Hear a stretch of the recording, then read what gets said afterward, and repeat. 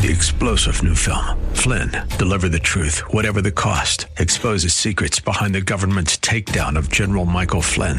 Flynn knew what the intel world had been up to. He ordered the first audit of the use of contractors. This set off alarm bells. He told the truth. He was the most dangerous person for Donald Trump to hire. They had to get rid of Flynn.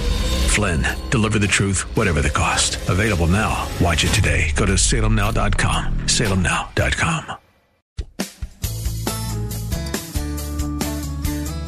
This is the Word to Stand On for Life with Pastor Ron Arbaugh. Your word is sharper than any two-edged sword, and it cuts deep into my heart. The Word to Stand On for Life is a radio ministry of Calvary Chapel in San Antonio. A live call-in show here to help you answer your questions about the Bible and how to apply the Word to your daily life.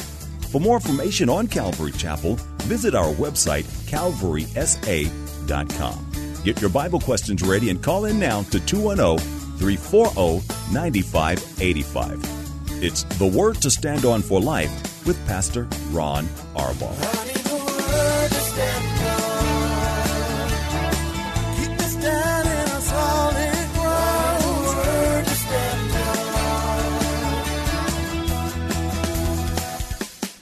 Welcome to the show. It's Tuesday. I'm Pastor Ron Arbaugh from Calvary Chapel in San Antonio, Texas, and this is The Word to Stand On for Life, a program dedicated to taking your phone calls and answering your Bible questions and questions about stuff going on in your life. All you have to do is call us, 210-340-9585. That's 340-9585. If you're outside the local San Antonio area, you can call toll-free at 877-630-KSLR. That's 630-5757. You can email questions to us by emailing questions at calvarysa.com, or you can use our free Calvary Chapel of San Antonio mobile app. And remember, if you're driving in your car, the safest way to call is to use the free KSLR mobile app. Just hit the Call Now button at the top of the screen. Everything else is hands-free. You'll be connected directly to our studio producer. Our main number, one more time, is 340-9585. Hey, quick reminder, it's Tuesday, so I don't have anything to talk about other than a reminder. I told you I'd remind you every day this week. Paul and I are leaving on vacation on Monday. I'm just reading, by the way, about Southwest Airlines being closed and completely shut down, so you can pray for Southwest Airlines, because that's who we're flying out of here on Monday morning. But because we're going to be gone, the program for the next 2 weeks after we complete this week will not be live, and I'm going to be offering a parenting series that I did. We'll get one message out of one whole show, and we'll do that for the 10 days that we are gone. And I hope it'll be a blessing to you. It is by far the most popular series that we've ever done. I miss being with you live, but we need a vacation sometimes, so I think you'll enjoy the parenting series, and you can spread it around. We have it available on our website as well, but we're going to introduce you to it for the 2 weeks while we're gone, and then Paul and I will be back on July the 6th. We're actually going to be back July the 3rd, but July the 4th. July 4th is Sunday, the 5th is a holiday, and KSLR is going to be closed. So I hope you enjoy. I would love some feedback on it when we return. Okay, let's get to the questions that have been sent while we await your phone calls. This one is from Richie. He says, I know I'm called to be a pastor, but I know there is sin in my life, and I'm not living a life consistent with that calling. What should I do? Richie, this is the easiest question I'm ever going to get. You should repent. You should repent. You have no idea. If you're called to be a pastor, you have no idea what a wonderful life this is. I don't mean a life that's wonderful by the world standards, but a life that's rich and full and satisfying.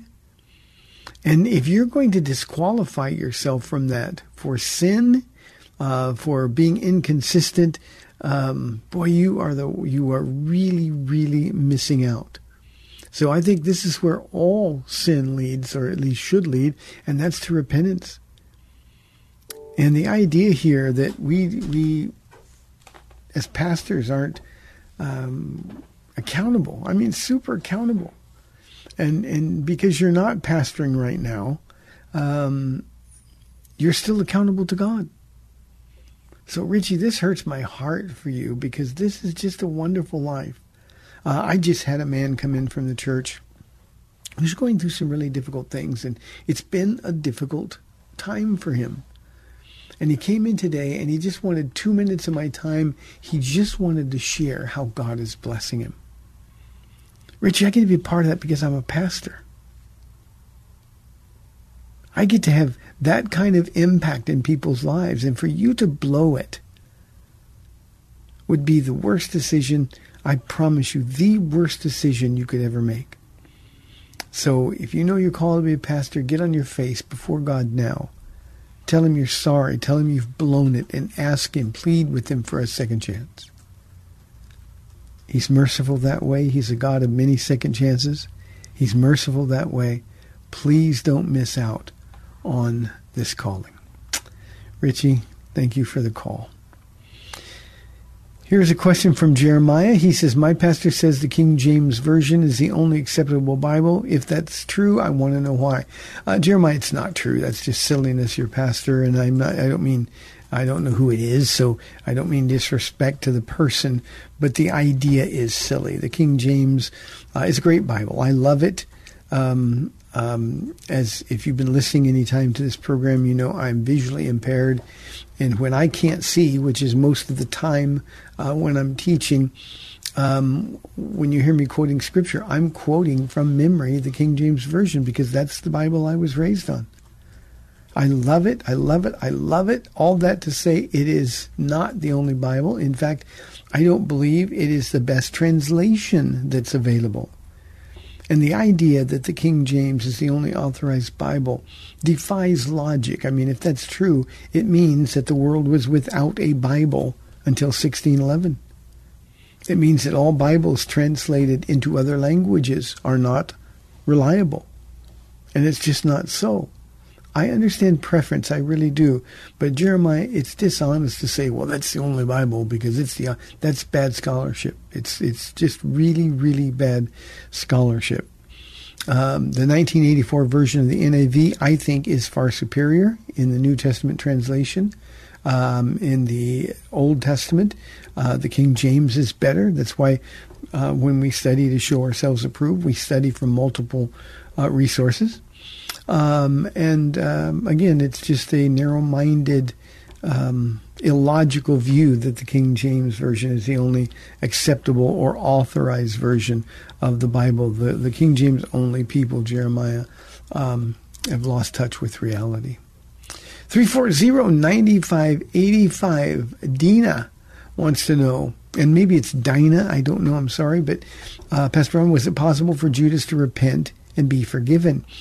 Dina, I think it was possible, certainly. I think Jesus gave Judas many opportunities.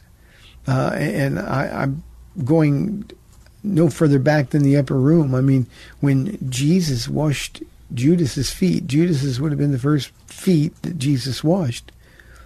I can imagine that Jesus looked right into his eyes. You know, we've had foot washings here at the church and at retreats and things. And when you're washing somebody's foot, you're looking at them and you're praying for them. And Judas wouldn't have been able to escape that gaze of Jesus. I think when Jesus asked Judas, betrayest thou the Son of Man with a kiss? That was another opportunity. Prior to that, in the upper room, the one I dip with is the one who is my betrayer. Is it me, Lord? He said. Yeah, he had all kinds of opportunities to repent. Now, here's our difficulty with this, Dina. We know that he wasn't going to repent or that he didn't repent. God knew that he wasn't going to repent. So it was possible for him to repent, but once the devil entered into him, that was the last straw. That was the last possible opportunity. By that time, he was completely given over to the will of the devil, possessed by the devil. There was no light in it at all. There was only darkness. So he had opportunities, he didn't take advantage of them, and finally he walked over that line. Let me say this too, Dina, about not just about Judas, but about all of us. And this is to the young man who just called and said he was called to be a pastor as well. None of us know when we cross that line. God is the only, he draws the line, he knows it, but none of us know. And the idea that there'll always be time to repent, we never know when our heart gets so hard that we don't even concern ourselves with repentance. That's why we need to be careful. We need to keep short accounts with the Lord. And we need to repent. We know that when we do, we're forgiven. We're purified from all unrighteousness. And when that happens, then we have unfettered access to the Lord. So here's what I do know. Judas blew it. Dina, none of the rest of us ever have to. We can simply ask for forgiveness, which means we got to want to stop sinning. We got to stop it. And we can ask and be granted forgiveness instantly in the process. Thank you for the question. Here's a question from Amos. Would you say what progressive Christianity is about? Amos, if I understand your question, you want me to describe progressive Christianity for you. If that's the case, it's not Christianity at all. Progressive Christianity, and I'm going from memory here, but I'm using their own terms. Progressive Christianity denies the inerrancy and the authority of the Bible, the Word of God. Progressive Christianity denies traditional male-female roles that were established by God himself. Progressive Christianity accepts sin. Even the Apostle Paul said, I put this man out. I handed him over to Satan for the destruction of his flesh so that his soul might be saved. Progressive Christianity says, no, we're not sinners. You know, everybody has a right to approach things. They affirm aberrant lifestyles. Transsexuality, homosexuality, there's just no wrong. We can do what we want, how we feel. And Amos, what real Christians do is we open the Bible and we say, okay, God, what do you want us to do? We do that. And progressive Christians just make it up. They're really not believers at all. The Bible says, except a man, and I will add a woman, be born again, they will in no way inherit the kingdom of God. And a progressive Christian, by definition, no matter what he or she says with their lips, is not a born-again believer because they're still pandering to the flesh, living according to the flesh instead of living by the power of the Spirit. So Amos, don't be fooled by what people say they are. Watch how people live, because their lifestyle, the choices they make every day, will tell you who they are. I hope that makes sense to you. I hope that's what you were asking for. Here's another anonymous question similar to the first one I had today. It says, I know what God called me to be, and I blew it. Is there any hope for a second chance? Anonymous, that's the best thing about God is second chances. And third and fourth and fifth. So, of course there is hope. Our hope is not in you. You don't deserve a second chance, but understanding that God who created you, God who loves you, God who has a plan for your life, God is merciful and God is good and God is fair. And he will in no way cast out any who come to him. So now's the time for you to get on your face and repent. Just like I told our first question today, get on your face and repent. And plead with the Lord for a second chance. Let him tell you yes. You know what will happen, figuratively speaking? He'll reach down his hand to you, and he'll look at you with a smile on his face and say, get up and let's go. But as long as you're feeling condemned, confess your sin, ask for forgiveness, receive forgiveness by faith, and then just start following God in the calling that he laid out before you. You don't tell me what that calling is, but I promise you, no matter what God has called you to be, is where you want to be. So yeah, you blew it. Lots of people have blown it. But this is a chance for you to get right with God and stay right with God and enjoy the fruits of knowing what it's like to walk in the presence of the Lord. Greatest feeling ever. 340-9585. Phones have been quiet this week. We'd love your live calls and questions. Raul asked me, Pastor, you remember a lot of Scripture. How do you memorize it, and what tips might you give me? Raul, I'm not really a good memorizer. I memorize Scripture just based on use. It really is as simple as the constant use of it, turning the pages, reading it out loud, having Paula read to me out loud, and just constant use. And then what I've hidden in my heart, God brings out when I need it. Now, my issue, and I believe with all my heart, Raul, I believe that I'm getting a little help from the Lord, if not a lot of help from the Lord. I'm visually impaired, and I have, for all practical purposes, lost my ability to read. I can still, I have these big goggles that I wear, magnifying goggles, and my computer has been set up so I can have big letters on things. But the truth of the matter is like when I'm doing this program, I can't open a Bible. I've got a Bible program that I can reference a Bible verse or a Bible passage with. But I just believe that the Holy Spirit is helping me remember what I've put in. And I've put in a lot of Bible in my heart, in my mind. And when I need it, it's there. And that's all I can do in terms of giving you a tip. All I can say is read repetitiously, over and over and over. And then when you're done reading, go out and talk to people about what you've read. I think when we put into action that which God has put into our heart, then the power of the Holy Spirit comes upon us, and we can do things that we normally couldn't do. I set out one time, Raul, to memorize the book of Philippians. This goes back a long time now, probably 20 years. But I set to memorize the book of Philippians. And I got a chapter and a half or so before I gave up. But I can tell you this, when I was memorizing it, I can't tell you how often God enabled me to use it in ministering to other people. Just, you step out in obedience and God will do amazing things. So I'm usually flying blind, but the Holy Spirit brings out the Scripture that I've hidden in my heart. So unless you're a really good memorizer, just repetition. Just keep turning pages over and over and over. And when I say repetition, read a passage of Scripture, break it down into manageable segments. But read a passage of Scripture.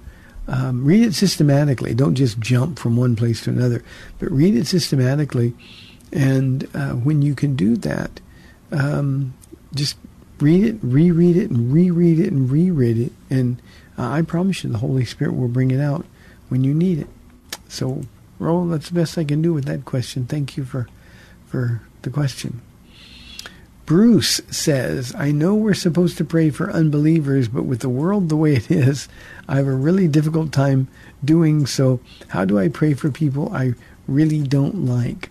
A couple of things, Bruce. We all are supposed to pray for unbelievers. They are the object of our ministry, not the enemy. They act like an enemy. But remember, their quarrel is with God, not with us. And we understand there, but for the grace of God, go I. And you just realize there's things going on in their lives. I think, and Bruce, you wouldn't have been here or wouldn't have watched it online, but the Sweet Summer Devotion series that we're doing is really helpful to me because as I'm listening to these stories, and now, remember, I have the privilege of being in a place where I can see what God is doing in and through their lives now, I can look back and say, you know, with everything that this girl has been through, it's amazing she's standing up, let alone serving God so fruitfully. And that helps me when I see an unbeliever who is just disgusting. It helps me remember who knows what they went through in their life. And God did it for this woman that I know. God can do it for him, or God can do it for her. And we got to love them. Romans 5:5 says that God has poured out his love into our heart, Bruce, by the Holy Spirit. King James uses the word shed abroad. I like that. Our heart is covered in the love of God, with the love of God. So all we have to do, especially when there's somebody that we find objectionable, all we have to do is have enough faith to withdraw God's love from our heart for that person. And, instead of looking at somebody like they disgust you, you can say, Jesus, there's somebody you love. And because you love them and because you poured out your love into my heart, I'm going to love them too. And then you begin praying for them. As I say this all the time, as you pray for people, God changes your heart. And the change will be that your heart will be more like his heart. And that's why this is such an important concept. When you can pray for the people that bother you the most, well, that's when you know you're the most like Jesus. We don't want to be Pharisees. We don't want to be, I thank God that I'm not like that person or that woman. Instead, we just say, Lord, there's a child of God. And then we pray. And then we pray. Remember, they are the object of our ministry. Now, you ask, how do you pray for people I really don't like? You just do it obediently. You discipline yourself to do it. And Bruce, I talked about God love. It didn't say God shed abroad his like into our heart. There's a lot of people you won't like. But loving those people is the key to being more like Jesus. When we're unwilling to love people that Jesus loves, then we're showing that we're not like Jesus at all. And so what we want to do, wanting to be like Jesus more and more every day, then we ask God to give us his heart for those people. And the only way we can do that is to stay on our knees before the Lord. You've got to have compassion for people because God is a God of compassion. I hope that helps you, Bruce. It's really important. If you start looking at people, start looking down your nose at people because you don't like who they are, the way they live their lives, then you're disqualifying yourself really from being able to be used by God in the lives of the people that you do like. Jesus loves everybody. He is love, and he would love for each of us to be more and more like him. Bruce, I think that's a really important question. Thank you for it. We're inside 5 minutes. 340-9585. The phones are quiet. Here is an anonymous question. My background is from another faith tradition, not Christian. I am now a believer, but I haven't told my family because they will be really hurt. I also participate in their religious practices because they insist I do. Will God understand why I have to keep my faith secret? Anonymous, no. God won't understand. I mean, he understands the reasons. He understands your fear and all that. He understands being uncomfortable. But remember what Jesus said. He said, if you deny me before men, I will deny you before my Father in heaven. So this is one of those places, and I'm not going to sugarcoat this. You got to toughen up. You got to take responsibility. You're a young man or a young woman still with your family, but now's the time when you've got to stand up for Jesus. Tell him who you are and in whom you believe. Tell him what Jesus has done in your life. And then be ready. Jesus said he came to divide families. Now, that's not his preferred goal. What he was saying was that's just what's going to happen. And that's what's happening to you. Remember that the early church was 100% Jewish. And any Christian or any Jew who converted to Christianity was treated as though they were dead by their family. And in those early days, it cost them everything to be a believer in Christ. All it's costing you now is the pain of being a secret disciple. I want you to think about this for a moment. We know Joseph of Arimathea and Nicodemus were secret disciples. I want you to imagine for a moment, Anonymous, how difficult it was when they were in those meetings with the Pharisees and the Sadducees, when they were plotting Jesus' death. And they didn't say anything because they were afraid of what others would think. They were afraid of losing their status in Israel. Nicodemus, in particular, was Israel's teacher. There's a definite article there. And because he was Israel's teacher, he was more accountable. And now you've got an opportunity not only to stand up to your parents in love, and I'm not talking about being confrontational, but just saying, I've met Jesus Christ. I gave my heart to him. I'm a born-again Christian. And I'm going to be praying for you. That's what you got to do. You can't choose your family over Jesus. Imagine Jesus' smile when you stand up to your mom or your dad and you tell them, I'm now a Christian. He knows it's hard. He knows it takes courage. But what did Jesus keep telling his disciples? Don't be afraid. Don't be afraid. So, Anonymous, that's what I'm telling you. Don't be afraid. You've given your heart to Jesus. Now give your life to him. Give your body to him. Romans chapter 12. Everything you are is from him and for him. Live your life for him. Hey, we've got 30 minutes left in the program. We'd love your calls, 340-9585 or toll-free 877-630-KSLR. This is the Word to Stand Up for Life. I'll be back in 2 minutes.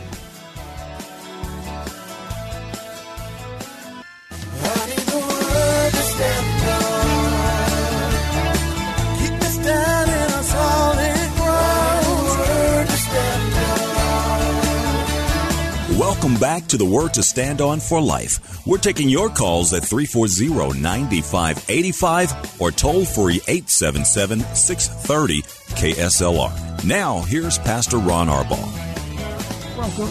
Welcome back to the program. I didn't know if I was on or not, so if I said welcome twice, I'm sorry. I'm Pastor Ron Arbaugh, 340-9585 for your live calls and questions. Here is a question from Ralph. He says, since God knows when we are going to die and we can't change that, why should we worry about health? Ralph, God knows everything. He knows when we're going to die, but he doesn't cause that to happen. He just knows when it's going to happen. Now, if you're really, really healthy, maybe God knows you're going to live another 30 years. But if you're really, really unhealthy, maybe God knows you're going to die soon. But see, you can change that. You can change literally what God knows by taking care of yourself. You know, one of the things is the idea of stewardship. People always talk about money, but there's a lot of ways that we are going to be accountable for our stewardship. One of them is the way we take care of our bodies. You know, I exercise pretty much daily, and the reason I do it is not because I like it. I do it because I got to keep moving. My body's got to stay strong and healthy enough to do what I do. I love my life, and I love what God has given me the privilege to do. However, to be disqualified from doing that because I didn't care for my own body is unthinkable to me. So remember, God knows when you're going to die. He's never surprised by anything. But he doesn't cause it. So it's not like you're born, Ralph, and God says, okay, you're going to die on this day. And you have no say-so in that. Stay healthy, keep moving. God doesn't care what we look like, but God is very concerned about our health. And so we need to stay healthy. Do the best that you can to present yourself as a living sacrifice to the Lord each and every day. And be healthy enough, as at least as far as it depends on you, be healthy enough to be able to say yes to Jesus every day. That's what I want to do. You know, I could retire. Nobody would blame me. I'm old, and I could sit around and do nothing. I could just stop worrying about my health. But I'd be the one who's getting ripped off. So Ralph, just do it because it's the smart thing to do. It's the wise thing to do. It's a surprising question. Here is a question from called in from Thomas. Please talk about Luke chapter 4, verses 28 through 30. Let me read it first, Thomas. It says, all the people in the synagogue were furious when they heard this. They got up, drove him out of the town, and took him to the brow of the hill on which the town was built, in order to throw him off the cliff. But he walked right through the crowd and went on his way. Now, I'm assuming, Thomas, this is in response to Legion and the pigs who committed suicide when the demons were allowed to go into them. And the reason they drove him out of the town is because he messed with their commerce. Now, I'm sure what you're asking about is verse 30, when it says, but he walked right through the crowd and went on his way. That actually occurs several times in the composite Gospels. Jesus was concerned that the crowds, because of the miracles that he'd done, the way he taught with authority, he was concerned that the crowds would try to come and force him to usher in his kingdom.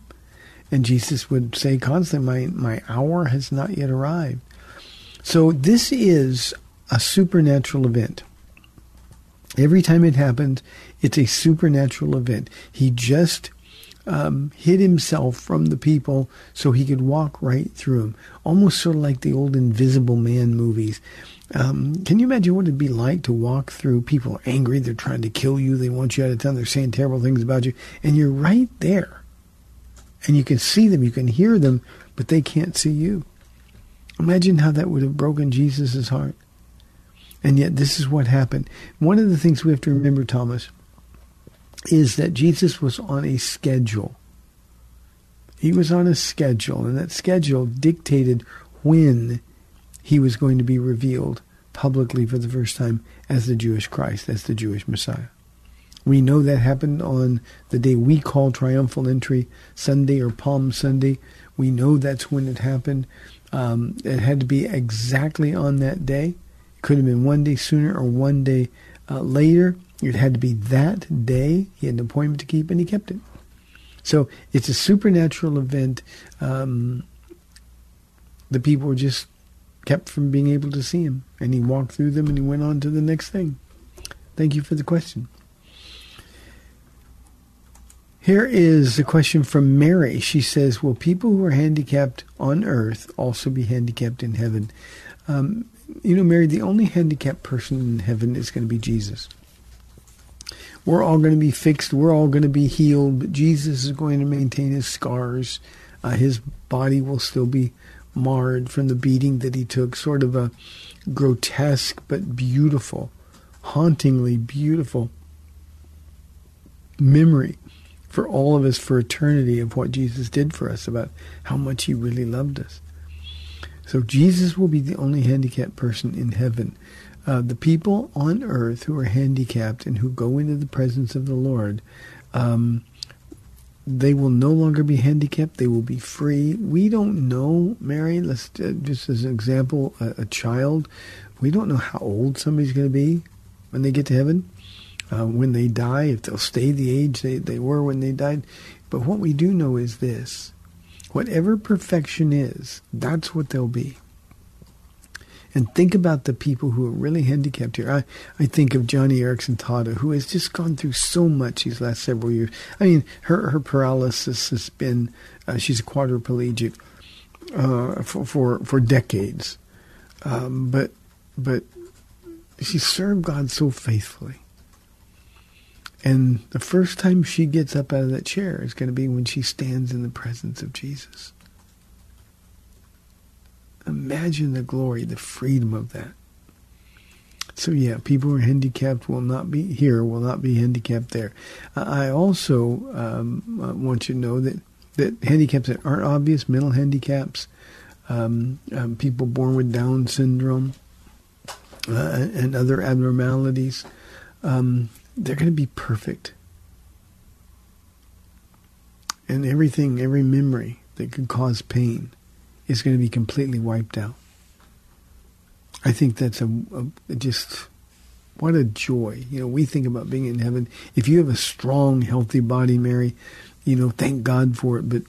But all the people that don't, we have some people here at Calvary Chapel that suffer so much. I mean, they just suffer so very, very much. And my heart just goes out for them. When they stand before Jesus, it will be for many of them the first time they haven't had debilitating pain in their lives. And oh, what a moment that will be. I sometimes think people in that situation, Mary, are the most eager for the Lord to come. So I hope that helps. Jesus, it's an amazing thought. The only handicapped person in heaven. John saw him looking as a lamb that had been slain in the book of Revelation.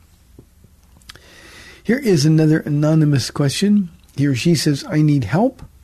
I struggle with low self-esteem and have a lot of issues from my past. It's destroying my witness to others because I'm sad all the time and feel bad about myself. I know this doesn't honor Jesus.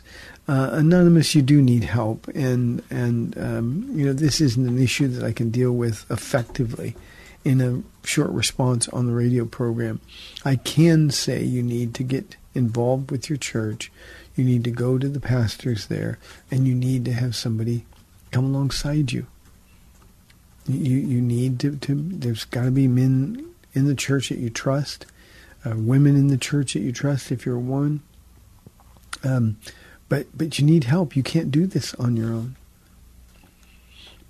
You say you struggle with low self-esteem. Think about this. Jesus said you're blessed. Happy, he said blessed or happy. The word's interchangeable. Are those who are poor in spirit. So you need a different perspective on your low self-esteem. What you need is Christ's esteem, Jesus' esteem. And so the way you make that renewal is simply, Jesus, I know who I am. I'm nobody. But you consider me valuable. Matthew chapter 13, verse 45, the pearl of great price. You're the pearl of great price. And your past has nothing to do with the way Jesus sees you. So this is one of those things where you got to spend more time with Jesus than with your troubles. I can tell just from the way you worded your question that you're spending way too much time with you.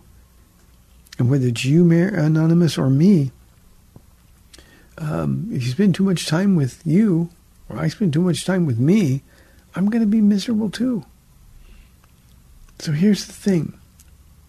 Challenge yourself today. Do you really believe what 2 Corinthians 5:17 says? If anyone is in Christ, he or she is a new creation. The old is gone and the new has come. Do you really believe that? No, clearly you do not. And I'm challenging you. By faith, I'm challenging you to believe that.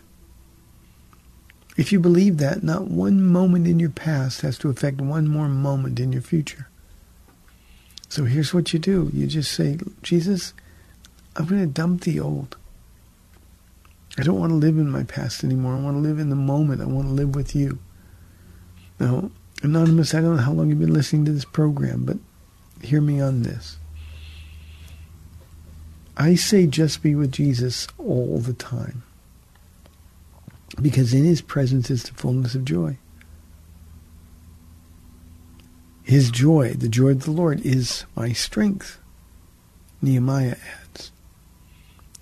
So the answer to your problem is just being with Jesus. And I mean, no disrespect here, but you're spending too much time with you. Why would we worry about something that God has wiped out?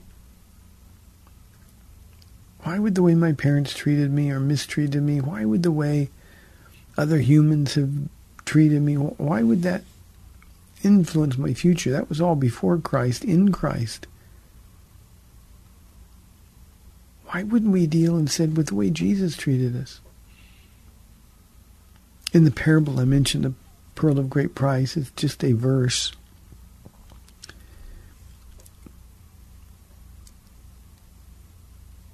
Jesus, God the Father, gave his son. He sold everything he had because he considered you that valuable. Now, if he considers you that valuable,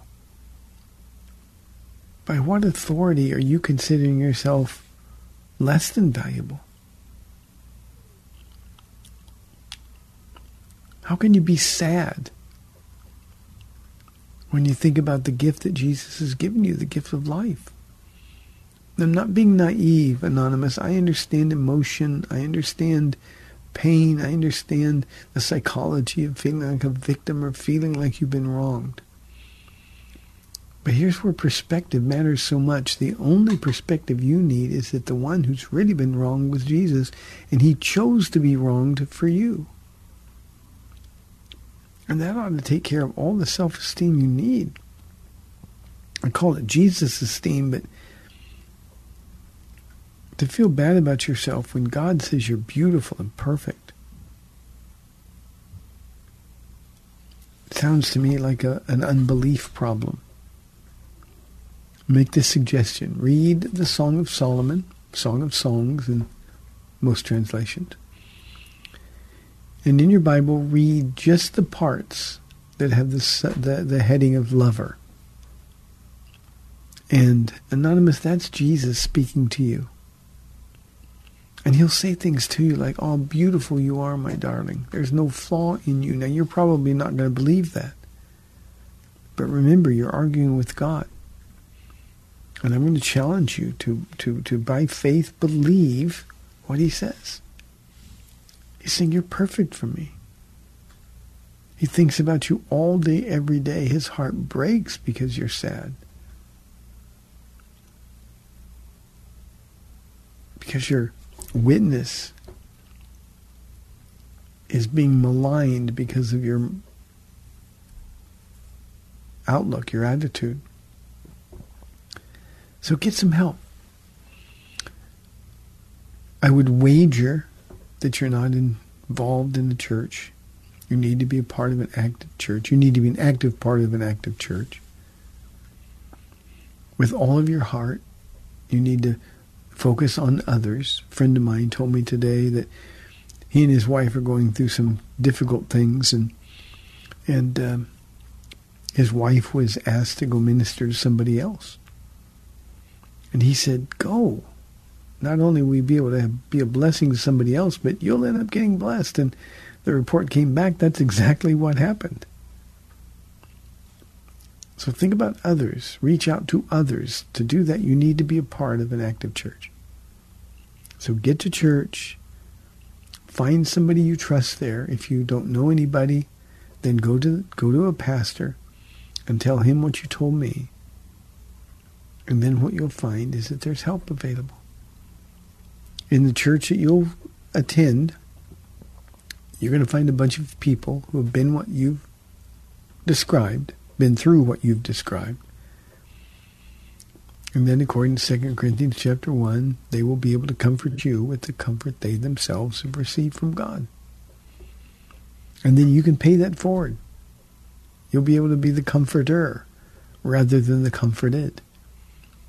But we've got to take action. You've got to be obedient. And to sit at home feeling bad about yourself, not to be involved in a local church body, is about as destructive and damaging as it can get. So Anonymous, please prayerfully pay attention. 340-9585 for your live calls and questions. Here is a question from Marilyn. She says, "I have an Orthodox friend who says works are necessary for salvation. Is that true?" Marilyn, I understand the Orthodox doctrine, at least in a limited sense. I understand Orthodox doctrine. And they believe, as many Catholics believe, that faith and works are combined for salvation. We're saved by grace through faith and by works, which is it destroys the gospel of Jesus Christ. It's not good news if it depends on me. If I'm working to get saved instead of working because I am saved, then I'm the one who's missing out. Paul writes to the church at Philippi in chapter 2 that we're to work out, not work for, or to work out our salvation with fear and trembling. And the man or the woman who's really grateful to God for saving him or saving her, and because they're so grateful, out of no other motive than gratitude, that man and that woman who says, Jesus, use me for your glory. That's what working out our salvation with fear and trembling is all about. But the minute you throw in works, Marilyn, you're preaching a gospel that really isn't the gospel at all. And Paul says that is anathema or accursed. Now, I've always had a difficult time with Orthodox, and it's just the Orthodox people that I've known have been wonderful people. They say they love Jesus. They actually have the same Jesus we have. But then what they do is they completely devastate the critical doctrines of our faith. Penal substitutionary atonement, they just throw it out. No, God's not angry. Jesus didn't have to take our wrath. He didn't take our place on the cross. Because they don't understand it. It doesn't make them feel good. But that's an essential. And in this particular case, Marilyn, when we start saying you got to add works to salvation, well, Paul, in writing to the Galatians, he says, and by the way, the Colossians, he had to deal with some of the same issues. But he says, you were running a good race. Who cut in on you? Just tell your friend that he or she has no basis biblically for that. We're either saved by grace through faith, sola fide, or we're not.